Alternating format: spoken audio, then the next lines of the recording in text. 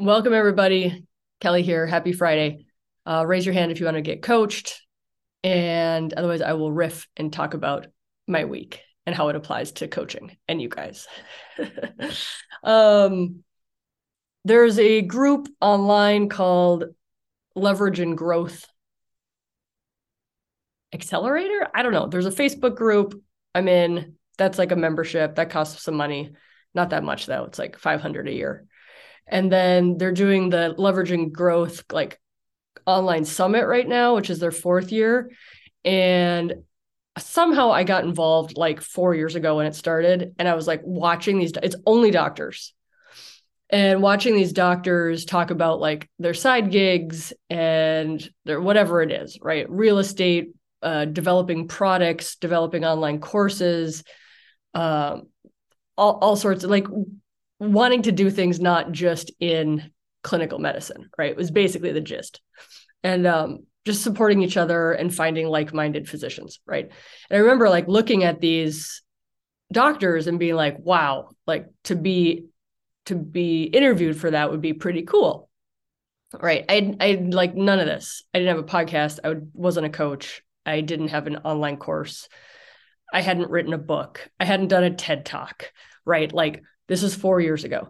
And then a couple of years ago, I can't remember if it was year 2 or 3, they were like, submit to be picked to be somebody that they interview for their annual summit. And I submitted and I didn't get picked. I'm like, well, whatever, not a biggie. And then this year this is year 4. And this year they're like, we'd like you to be a person that we interview. And I'm like, I don't have time. I'm like, that's the difference 4 years makes of like wanting to be up there, applying and getting rejected, and now being like, yeah, no, I don't have time for that. Like, what's it going to do for me? And I ended up doing it, and it was awesome because I want to give back to that community that like has shown me what's possible, right? And now that I might be an inspiration to other people. So now I'm paranoid that you guys can't hear me. Let me just check my preferences. Audio. Good. Okay. So I did my interview with Dr. Peter Kim, who is an OB anesthesiologist and does a lot of real estate stuff on the side. He also has a podcast. Did my interview and then did a like 30-minute live with the group yesterday. And all it was, you guys, was doctors' limiting beliefs, like over and over and over again. I don't have enough time. I don't know enough. I need to get another certification or something before I can start. How do you keep going when you don't have any followers? Like, that's all it was like limiting beliefs. And the power of knowing, like, kind of like from the meta standpoint of like knowing these are all just people's limiting beliefs, and here they come like rapid fire, and everybody thinks they're so unique, their situation is so unique, they're like, as in the recovery 12-step program, they call them terminally unique. We're all just very terminally unique about our unique problems. Of like, no, once you see them as limiting beliefs, you see them as like just the block that's keeping you from taking the next best step. It's like you're like a samurai, and you could just be like, oh yeah, that's just a limiting belief. Do I want to keep that? Do I not want to keep that? Why do I have that? What do I want to think instead? Like the power of coaching in that was like amazing. And people are like, how do you do it? It's amazing, blah, blah, blah. And it's like, dude, you just decide. You just decide to live the life that you want to live instead of waiting for somebody's permission to live the life that you're supposed to be living. It's like so incredibly powerful. So that was my experience this week. Raise your hand if you want to come on for coaching. Otherwise, I'm just going to keep talking about myself and my week. And I'll tell you about my TED Talk. I gave a TED Talk, you guys, last Friday, in case anybody didn't know. I want to assume most doctors know what TED Talks are. Like my husband legit did not know what a TED Talk was. He's like, is this a big deal? I'm like, thanks for keeping me humble, my handsome, handsome husband. But TED Talk is basically Olympic, the Olympics of public speaking. That's what I did not invent that. They said that. But to craft an idea worth spreading, pitch it, write it, revise it 8 million times, love it, and then I have a friend right now, she's not a doctor. I have a friend right now who's in the like editing stage of her TED Talk, and she just got like ripped apart. And she's like, she texted me after she was in her like coaching group for it. And she's like, I felt like it wasn't a safe space. I felt, that this was not going well. And I'm like, this is their job to pick apart your talk. It's not because they don't like you. It's not because they don't want you to be safe. It's because they legit want the best TED Talk out of you and you love your topic. And you love your topic so much, it feels super hurtful that other people are like, dun, dun, dun, dun, dun, samurai sorting it. But I'm like, their job's to have you get the best TED Talk, and like editing it for the lay person who might not understand your topic as much as you do, right? Editing it, memorizing it to fully understand what being embodied, what it means for it to be in your body. It's amazing. And then going to it, dressing, doing the dress rehearsal, all the stage stuff, the fake eyelashes, the haircut, and then delivering it and like really feeling like you gave it your all. And my brother actually texted me afterwards and he's like, what was better, finishing surgery residency or giving a TED Talk? And I'm like, interesting question. Hadn't considered it. But I'd say finishing surgery residency was better. It was a bigger mountain. But the TED Talks, I mean, that's a small group of people who've done TED Talks. It was very cool to do it. My topic was, thanks for asking. My topic was adult sex ed will unbreak the world, is my idea worth spreading. And with the theory being, if we were lucky, we got disease and pregnancy prevention plans around puberty with whatever kind of schooling or parenting that you got. And now that we're adults and we kind of figured out like, yeah, I understand how not to get pregnant. I understand how not to get diseases, but I might be in a relationship or I might be single, but sex is meh. Sex is not interesting, or I don't have a lot of orgasms, or it's not pleasurable, or I don't desire it, or I don't know how to talk to my partner about it. Like all of these things that I call adult sex ed. It's not disease and pregnancy prevention plan. That's like basics. And so basically my talk was breaking down what biopsychosocial means, because all this experts, this is what I find to be true. If you find something that you super resist, either in another person or out there, like lean into it because there's something to that resistance. I hated the word biopsychosocial. I hated that word. And now I'm like, that word's right when it comes to sex. It's biopsychosocial. It's biology, it's psychology, it's sociology of your sexuality. And so my TED Talk was adult sex ed will unbreak the world. And I broke it down. I basically made it a class. And I was like, class is in session. You only need to know one word. It's biopsychosocial. Bio's biology, what's going on in your body, psychology, what's going on in your brain, and social is sociology, what's happening in the world. Our sexuality exists within these three containers. Can you tell I've memorized these things? I could like give you my TED Talk in like a year. I could still give it to you probably because it's embodied. Like to understand what like embodied is of like, it so well that then it can become like a creative expression. And like you can work on like emotions and your hand movements being congruent with your words. And when you say movies, you point up instead of pointing down because you look up when you watch a movie. Like lots of cool public speaking stuff. If it's in you to do a TED Talk, fucking do a TED Talk. It's amazing. All right, I'm happy to keep talking about me because I had a hell of a week with the Leverage and Growth Summit and the TED Talk. But raise your hand if you want to come on for coaching.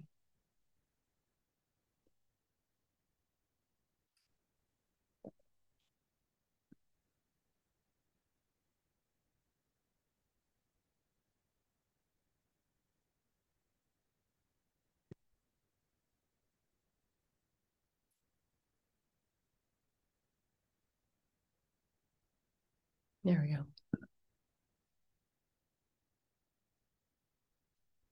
Peace and love. Good morning. Such a good name. How are you? So good.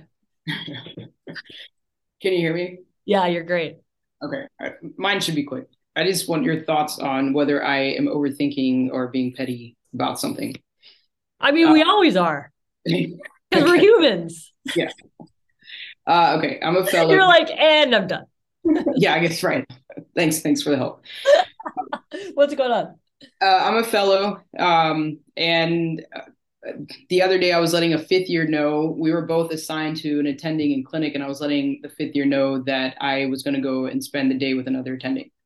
And his response was, okay, just make sure to let, like, our attending, let Dr. So and so and Dr. So and so know. And I was like, I don't know. I was like rubbed the wrong way. I'm like, why is this fifth year telling me that I need to make sure I do this and this? I don't know. I didn't say anything to him. I was about to text him and be like, why are you talking to me like you're my superior?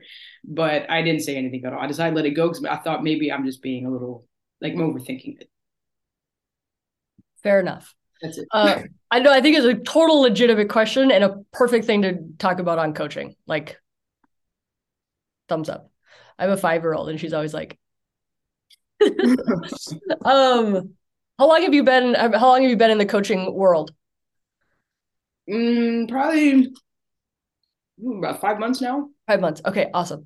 I never want to assume like anybody knows what the hell I'm even talking about. So feel free to ask questions. I mean, it's always about like the cool thing about coaching is it teaches us to take a step back and to be like, humans are going to do human stuff all the time. And it's rarely ever actually about us.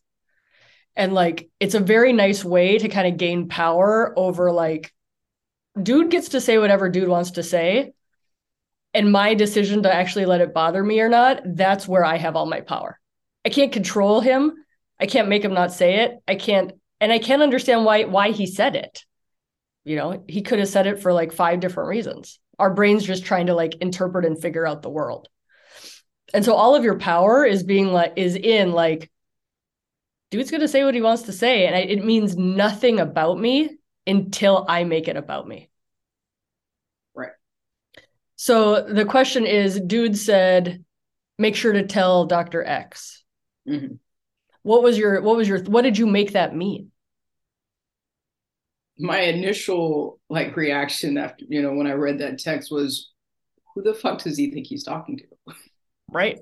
Yeah. And then when you think that thought, how does that make you feel? Angry. Super. Right. Mm-hmm. And in knowing that, of realizing like he could have done it just because he thought like, hey, we should let the team know because communication's key to a healthy team environment and blah, blah, blah. Like it could have been totally benign. We don't know until we ask. Right. And like when we do this coaching long enough, we realize like our language actually sucks. So we have no idea why he actually asked that. And our brain had to fill in the blank. And that's where all of our suffering came from. Mm-hmm. But if you're like, dude said, make sure to let X know, and you put that in like a court of law, like we don't actually know why he said it. And 8 different people could have 8 different explanations of why. True. Right. So it's all our power to be like, I know he said it because of X. And let me tell you the whole story why. And we've got background on this. And 3 months ago, right, of like, that's all of our story we're making up. Right. And so a little backstory with this particular resident. See, there's always a backstory. Right. And probably where like some of my emotions are coming from. I asked him once to make sure to cover someone's clinic because I was going to go see a case that's something that we don't get to see very often. It's something I plan on doing in my practice. And the initial response was, yeah, okay. But then when he realized what time the case started and that clinic was going to start about an hour and a half after the start of the case, he said, you should be fine, like, to make clinic. And I responded that, that's fine if the case is over, but if the case is still going, I'd appreciate it if you'd go and cover this attending's clinic, so he doesn't start without, some assistance. And he didn't go. And so that was like maybe a month ago. Mm-hmm. So maybe that's where my frustrations with this particular resident is coming from. Totally. Totally. And it's so good to know, right? Like that our stories are additive because our brain like wants to, we're just like meaning making machines. And then the brain's already like, hey, I already got some data on this. So I'm going to even quicker put it on this current scenario. Mm-hmm. Instead of being like, I don't know why he actually said that. And furthermore, he's not the boss of me. And furthermore, in like 3 months, this guy's not even going to be in the same town as me anymore. Right. Or, whatever. I'm making stuff up. But like for your day-to-day piece, being able to like step back and be like, doesn't matter why he said it. Right. Man said words. Right. I love the whole thing of like, who was Selma Hayek? It was somebody famous who's like, when somebody talks to you in a language you don't understand, literally meaningless. Yeah. Yes, that's so true. Right? Like, dude said something in Japanese, you're like, literally don't know. He said it in English, but he didn't tell you the reason why he said it. Right? Right. And it's still like why our language is like, it's amazing, like anything actually happens properly at all with like how crappy our communications. Like we say words, the other person has to interpret what it means. Then they have to interpret what we said when we said something. Like it's legit a challenge. Yeah. And just realizing like our brains fill in all the gaps, but at the end of the day, is that causing us more suffering than it needs to? Right. And that's where I struggle. I think this time I actually did a bit better in that I decided not to respond, and I haven't said anything. And I talked to a co-fellow about it yesterday, and he was like, "I wouldn't even let it bother you. Just keep." He was like, "He's not important. Just keep going and finish your fellowship." Yeah, totally. And then all the personal growth of like leading with curiosity in your own reflection, not whatever that guy said a thing, he went and did clinic of like, isn't it curious that I feel like people are trying to control me? Isn't it curious that, or whatever it might be, like when you have time to actually reflect on it, like it really bugs me when I think people want to need to tell me what to do. Like, if only to really understand, I think the power of coaching is like to really understand yourself, like to understand ourselves so well. And this is like a lifelong project, not like you got to figure yourself out by the end of fellowship, but like what makes you tick? What do you really respond well to? What triggers you like again and again and again, right? Of like, that's where this amazing personal growth is like, I'm super triggered when I think people tell me that I did something wrong. Mm-hmm. Super triggered by that. And like my awareness of that now really helps me in my life. Like, is it true that, people want to just tell me that I'm not good enough all the time? Or is that like just part of my artwork? Like, that's just my wiring. Right. So there's so much to like understand ourselves in how we reflect of what other people are doing. Because at the end of the day, man, we cannot control anybody. And you're going to see 30 people a day in clinic for your career that we literally can't control them. True. But our health system says we can. We get graded on how much they like us. It's a whole bunch of bullshit, but it's you can't control other people. And we get so wound up, right? Like, I got a bad review. It's like, well, because you can't control other people. But you can learn a ton about yourself and be like, I struggle with compassion when I feel like I'm being threatened. It's good to know. What do I need to do? Mm-hmm. Was that helpful? Yes, it was. Thank you. Man says words, dude. All the time. Man says words. And then we get to decide what to do about it. Nice. Thank you. Awesome. You got this. Hey, good luck on finishing your fellowship. If I don't talk to you before, Thanks. It's a Appreciate it. effing big accomplishment. Thank you. Congratulations.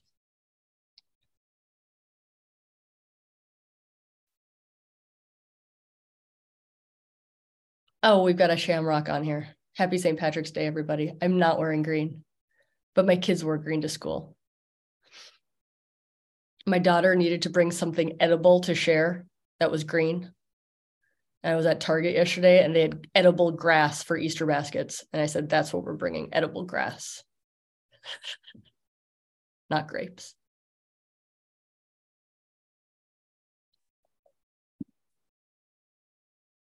All right, team. Who wants to get coached?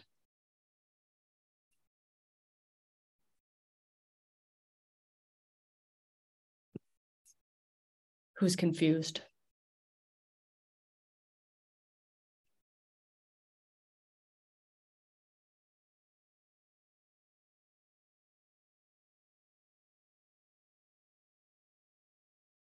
Welcome in. I feel like you guys, I haven't coached you guys in like a half a month.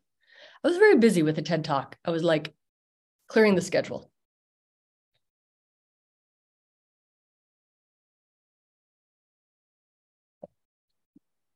I think the other thing on what we make other people's behaviors mean is like we our brain loves certainty, right? Like we love it. And so we're like, it's gone like this the last 2 times, it's going to go like that again. Instead of being like, what if it doesn't? And what can I do to make it, see if it doesn't? Like I have one person professionally who, man, I just wish I could change them. I just wish I could. It would be freaking awesome. And I'm like, to the point that I can't. And I'm like, you get to the point where like, you're okay enough to play with it, right? You're like, what if this person does want the best for me? How would my interaction change if I thought that instead? What if there's like 2 things that this person does really well that I want to celebrate them for? Let's see what that would look like. Let's do that for a little bit.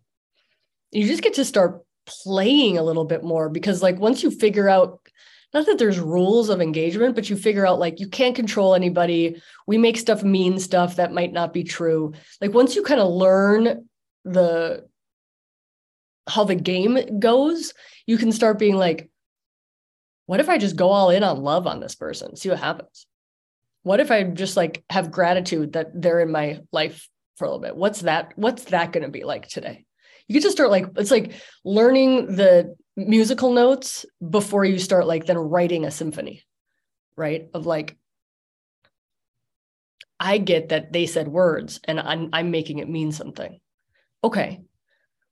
What if I make it mean the opposite? What if I make it mean that they actually really care? And they're like, maybe they're super rule followers, right? And they're just like, their whole thing is like, they just want to follow the rules. So we've got to have somebody in clinic. That's all they care about, right? Like, we don't know. But how we respond and our habitual patterns and our habitual triggers, once we can like learn more and more about that, we get to be a little bit more in the like playful symphony aspect of life. Oh, Shamrock. Can I talk about rest? Yeah. Oof. Where do I start? I did a post in the common thread Facebook today and about resting. And a friend on there who's a urologist called me out and she's like, are you resting today, Kelly? And I was like, no, I'm not. Slowing down, and what slowing isn't slowing down even a loaded word, right? Makes me feel old. And the training that we got in medical school and in surgical residency, which took us out of our bodies, which made us work when we're sick, which made us judge other people for taking time off. I mean, there's so much in there of how we were culturally conditioned to not rest. One super curious thing about rest that I've noticed is when I like, all my insights happen in the shower or the bathroom. because I'm like not on my phone, I'm not doing something, and like the creative part of the brain gets to come alive with these ideas that you don't get when you're like going, right? And people, I think when people are like, I don't know what else to do if I don't just do this job all the time, it's like, give yourself some rest and some space, and it'll start percolating up. But the brain's almost like can't access the creative part when we don't rest. I think it's a lot of what we make rest mean. Not only is it medical training, but it's also our American culture of like go, achieve, do, consume. Even like our work ethic of like, just work hard and success will be yours, right? Of realizing, like, going back to my word, biopsychosocial, right? The socialization of not resting and seeing, and like putting those people up on pedestals. And listen, we all got where we are now. We're all surgeons because of that work ethic. And so we're like, how can doing the opposite be good for me? How can doing the opposite give me anything? And I think really wrestling with the concept of rest before you're like, I'm just going to take Tuesdays off and sit around, read a book. Of like, if you don't deconstruct what you think that means, it's going to be very, very hard to do. And then then you just put a Band-Aid on it and you're like, see, I'm just not somebody who can rest. Instead of like, what's underlying there? Why do we consider rest to be lazy? Why do we consider rest to be unsuccessful? Kind of all of that stuff. And I'm coming to you from a stance of trying to figure it out and trying to figure out what the next steps in my life are going to be, as far as what do I say no to? What do I keep? So I'm like actively in this, like, if I choose to rest more, I might make less money. And what do I make that mean? But at some point, I'll tell you guys this, because you might not be there yet. At some point, each additional dollar means less and less and less. Like the change in delta, right, of each additional dollar means less and less and less. You get out of debt, you get a nest egg, then you realize you're still effing going. And you're like, my body deserves some of my attention now. I'd say that for me, even more, like, I'm doing a pretty good job at prioritizing family, but my body needs some attention. And what does that take? And you start seeing other people's bodies fail. And you're like, okay, I want to be that 80-year-old who is out there in tennis shoes and a hoodie, bouncing around, reading books, sharing ideas. What do I need to do for my future self? Do I need to rest now? Do I need to exercise now? Do I need to meditate now? Do I need to say no to something now? But if we don't dig under what we make rest mean and how we're very, very biased against rest, we'll never get to where we're like, there's actually tons of medical data on the power of resting and sleeping and exercising and doing all these things. Now, one might argue exercising is not rest, but I would say exercising is incredibly good for managing energy, managing anxiety, managing tension, all those things that chronically grind away at the body. So I'll put exercise in the rest category. If that did not answer your question, please ask a clarifying question. But yeah, I think for anybody to be like, you just need to rest without digging what we make that mean, it's an impossibility.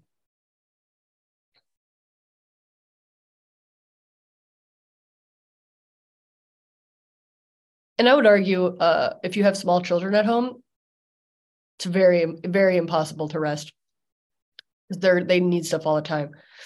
But I think the work there then is being in the present moment as much as possible. Because I think a lot of stress comes from, I should be doing this, I need to do this, In the future, I need to do that. I have to remember to do this. And we're not in the present moment with ourselves and with them. And that's an added layer of stress that we don't need. And you can actually train yourself to continue to come back to the present moment, to be present.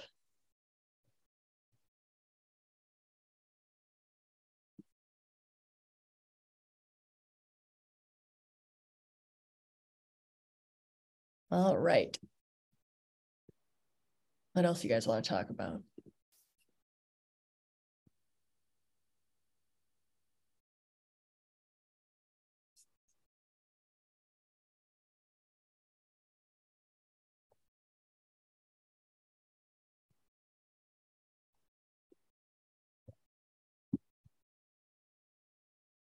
While you guys are thinking, I'm going to find my post today.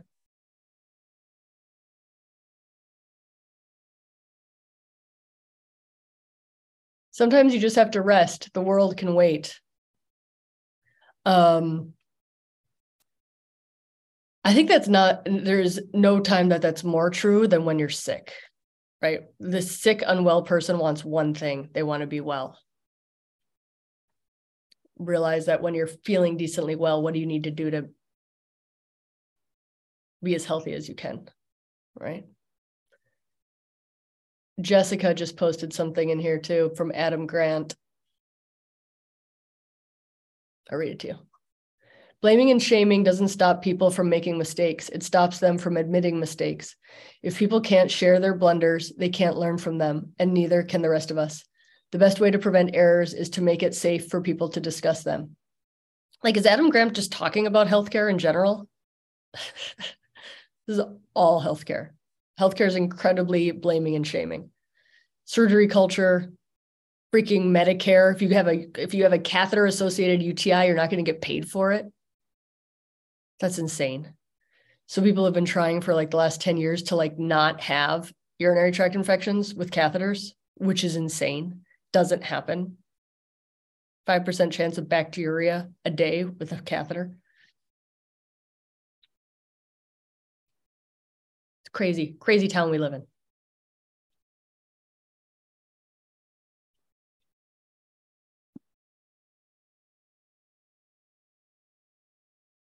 All right, for those who just logged on, raise your hand if you want to come in for coaching. I'm just answering questions, talking about the week and rest.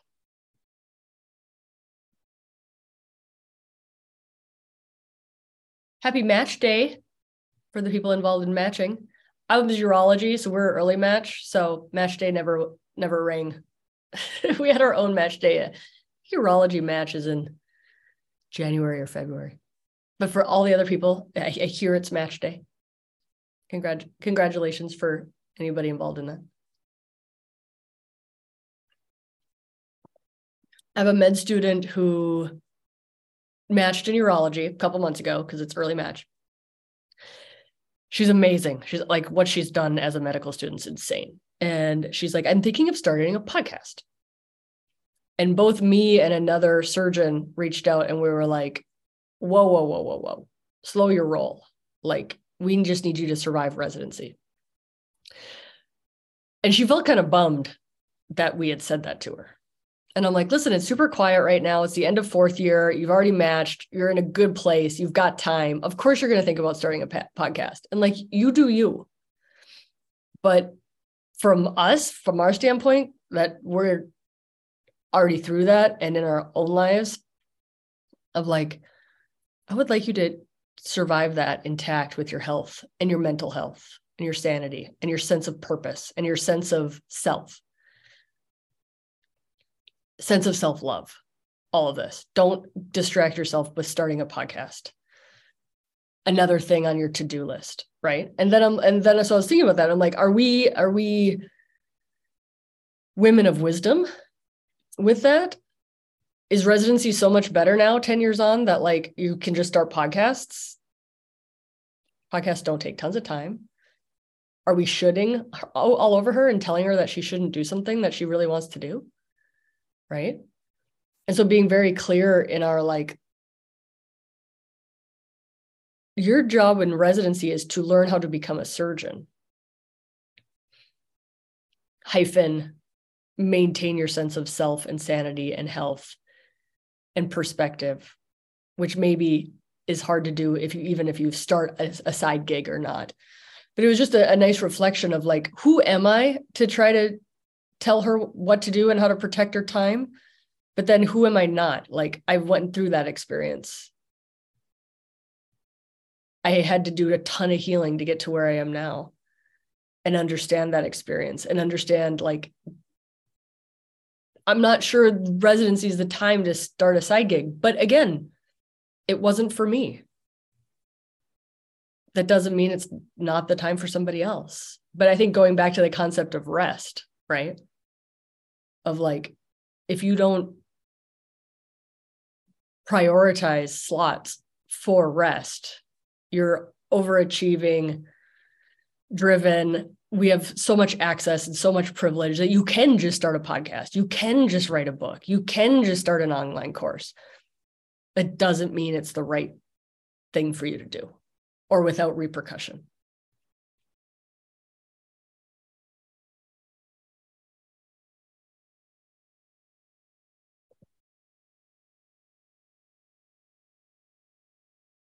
All right. Got about 20 more minutes. Raise your hand if you want to come on, talk about something.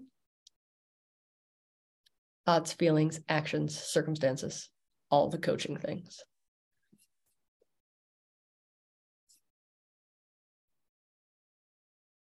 Hello. Happy St. Patrick's Day. Hi. Happy St. Patrick's. How are you? I'm good. How are you? Good. Welcome.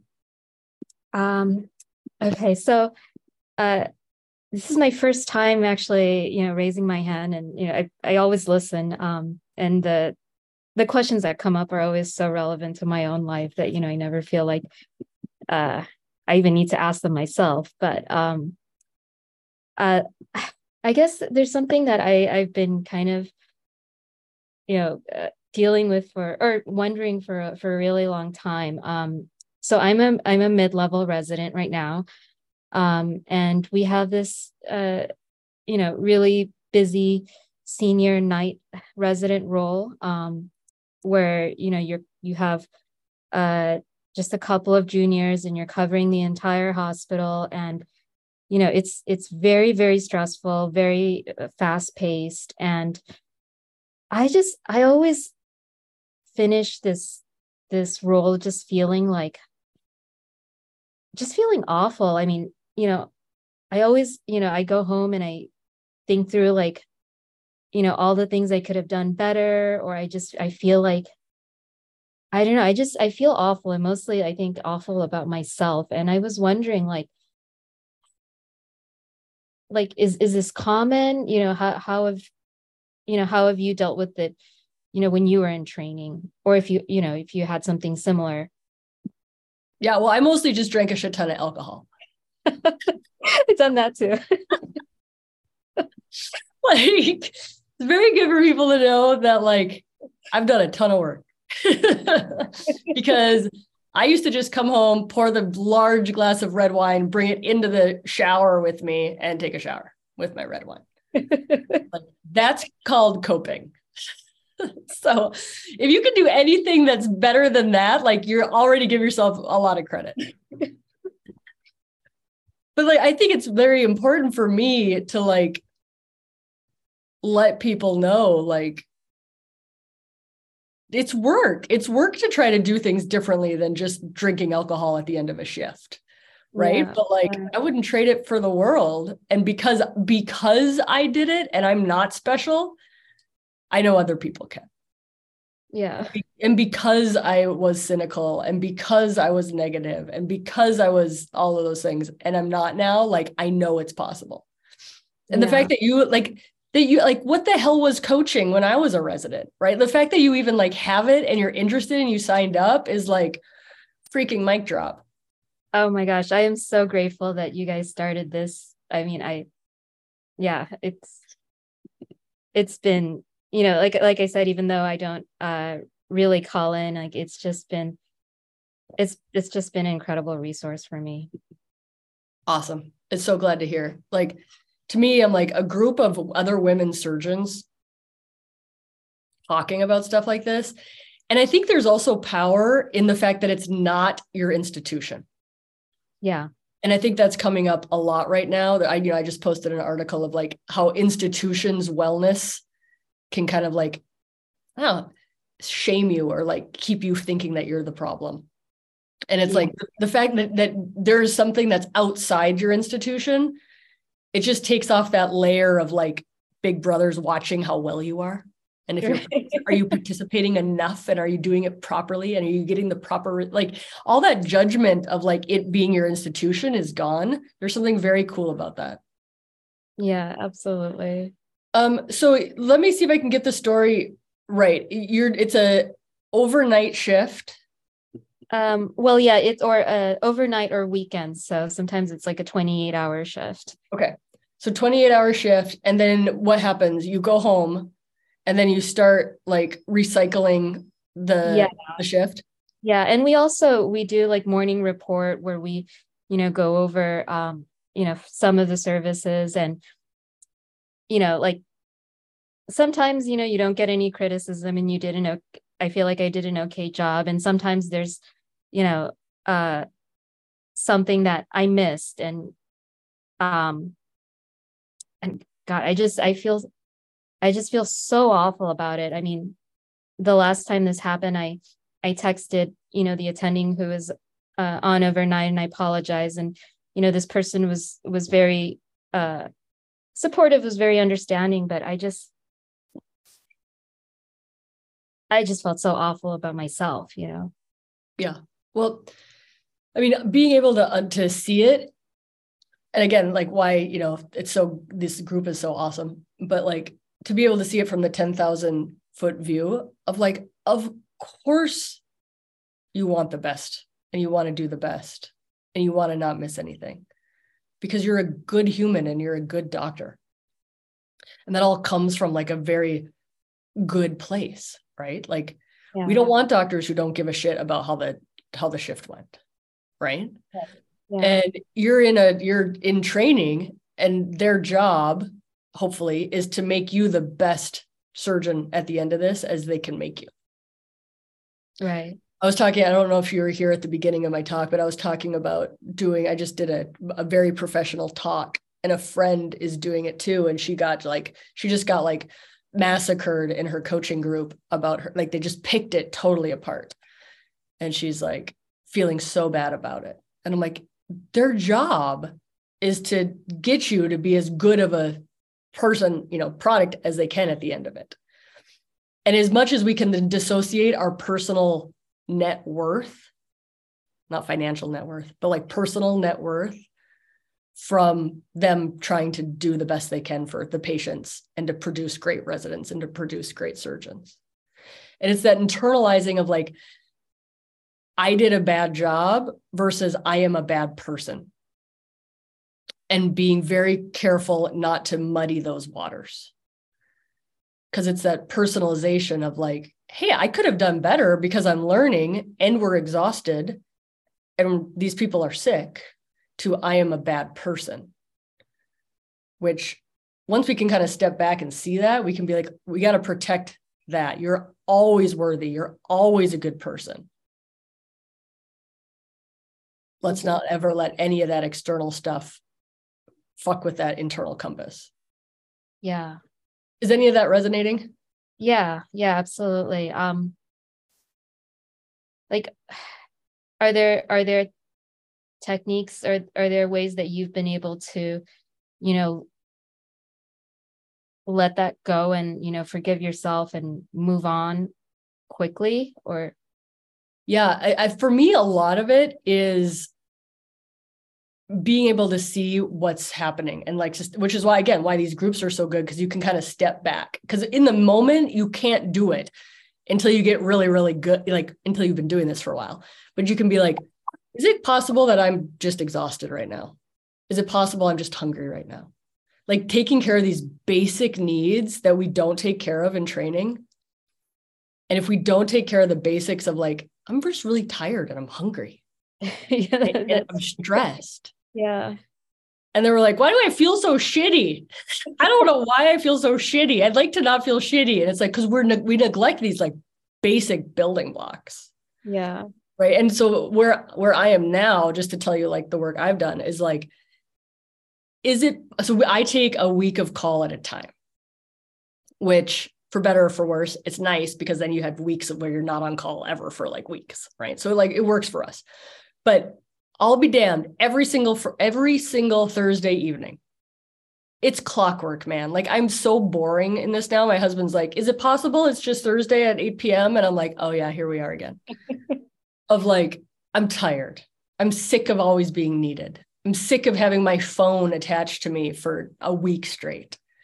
Like Right. sick of the sick beat. And I'm like, I hate my job. I hate what I do. I never have time with my kids. Like I get, and he's like, is it possible it's your 7th day on call? And I'm like, God, like it's laughable how consistent it is. Yeah. Of like when the sleep is shitty and you've just been on too much and all that stuff, you're like, you start being like, what the hell am I doing with my life? Yeah. I should probably Google side gigs, like figure it out. And so for me, it's like going back to the basics of like, oh, right, I'm here right now because I'm super tired. Yeah. And this is not where I am when I'm well rested. Let's prioritize that. Right. Right. Yeah. And it is like 28 hours where, I'm barely eating or using the bathroom, let alone going to sleep. So yeah. Totally. And to me, it's like, it's so simple and so completely overlooked. Yeah. Of like, dude, who doesn't feel shitty about you? Sleep deprive anybody and they feel shitty. And so it's like almost to be like, this is not a you problem. This is your body being completely exhausted.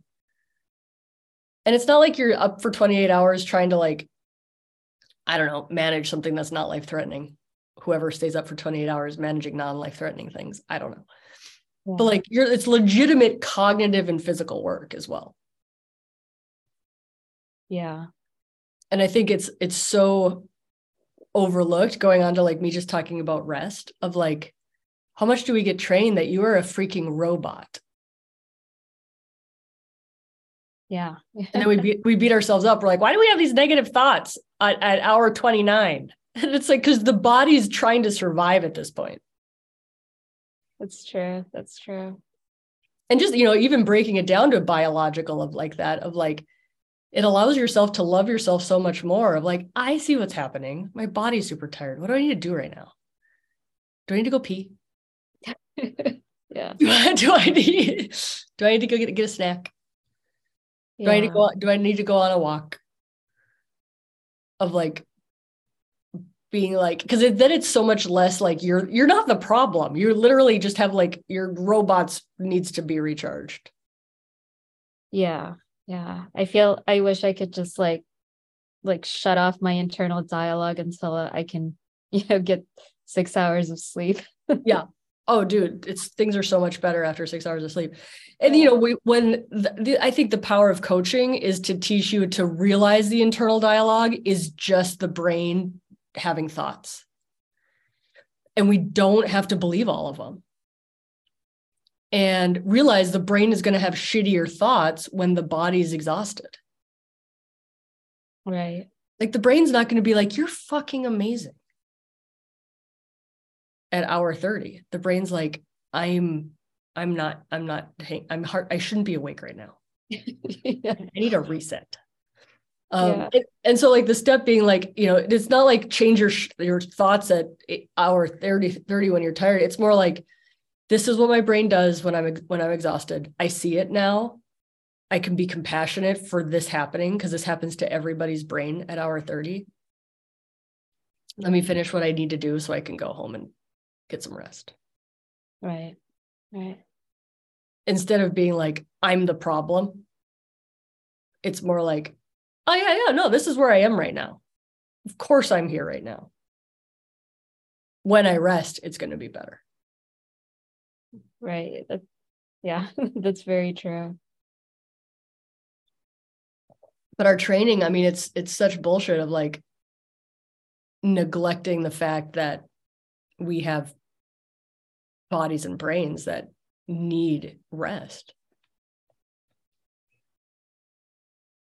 Yeah, I feel like I have a little bit of brain damage after every shift.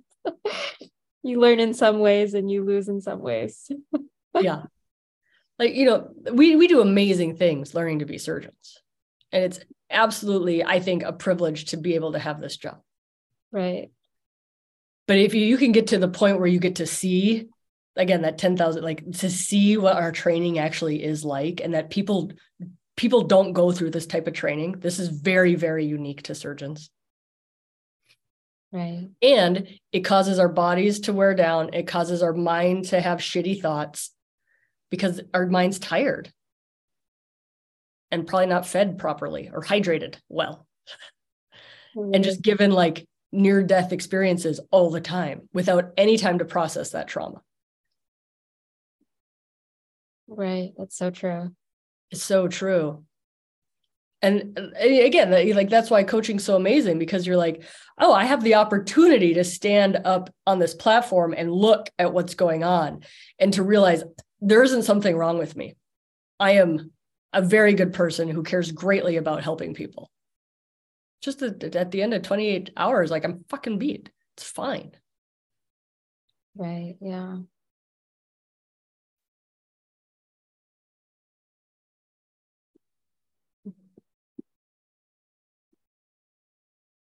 What else are you thinking? No, I really appreciate that. I just I feel like I need to like send like a scheduled text to myself at the end of the shift, like just a reminder of like, you are okay. Go to sleep. Totally. Yeah. I mean, like I said, like Thursday evenings that I'm on call, I've been doing this for 10 years. My husband's like, is it possible it's Thursday evening? I'm like, God damn it. Like, but when you're in it, it's really hard to know you're in it, right? Because your brain doesn't have the like cognitive capacity to be like, let's witness this from afar and see what's actually happening. Yeah. Well, thank you. That's the power of coaching, is because we can take the time. Like you take the time, you can come and you can like look at it and you can be like, it's quite possible my shitty thoughts are from exhaustion, not because I'm inherently a bad person. True. Very true. No, thank you. I really appreciate that. Totally. Good job. Way to be here. I just want to say one more thing, like, as someone who's still like in training, like it's just been so enormously helpful too, to hear about, the things that are, that, people who are 5, 10, 20, who are ahead of me in their career, are thinking about and talking about. Like it's so helpful for me to hear that and think about what do I want for my own professional career. So I really appreciate that. This is a gem, 100% gem. And I'm so glad you're here. And I think it also like, it takes down the myth of like, don't worry, once you finish, it's all perfect. Exactly. Yep, exactly. Sorry. But I think, like that arrival fallacy of like, it's supposed to be perfect now. Why am I still having problems with like people and patients and humans and complications and me and blah? It's like, cause it's life. It's just right. Life. Yeah. It's just different. And I just love hearing about the things that people care about, once they're out, in the real world. And, it's just a reminder, like, not to get sucked up into, my current environment or maybe the culture of my current environment and think like, oh, this is the way I need to build my career. These are the things that, need to matter to me. Yeah, totally. When I was in training, I was trying to figure out if I should do a fellowship or not. And my chair was actually like, do you want to climb the ladder your whole life? And I'm like, no, I actually hate this ladder. And he's like, then don't do a fellowship, and that's for urology. Like a urology, like you do a fellowship to do academics is one reason to do it. And to realize like 90% of urologists are private practice. They're not academic. right? And you're like, you spend 6 years in this academic world thinking it is the end all be all. And you realize that that's actually only 10% of all the humans doing urology in the nation.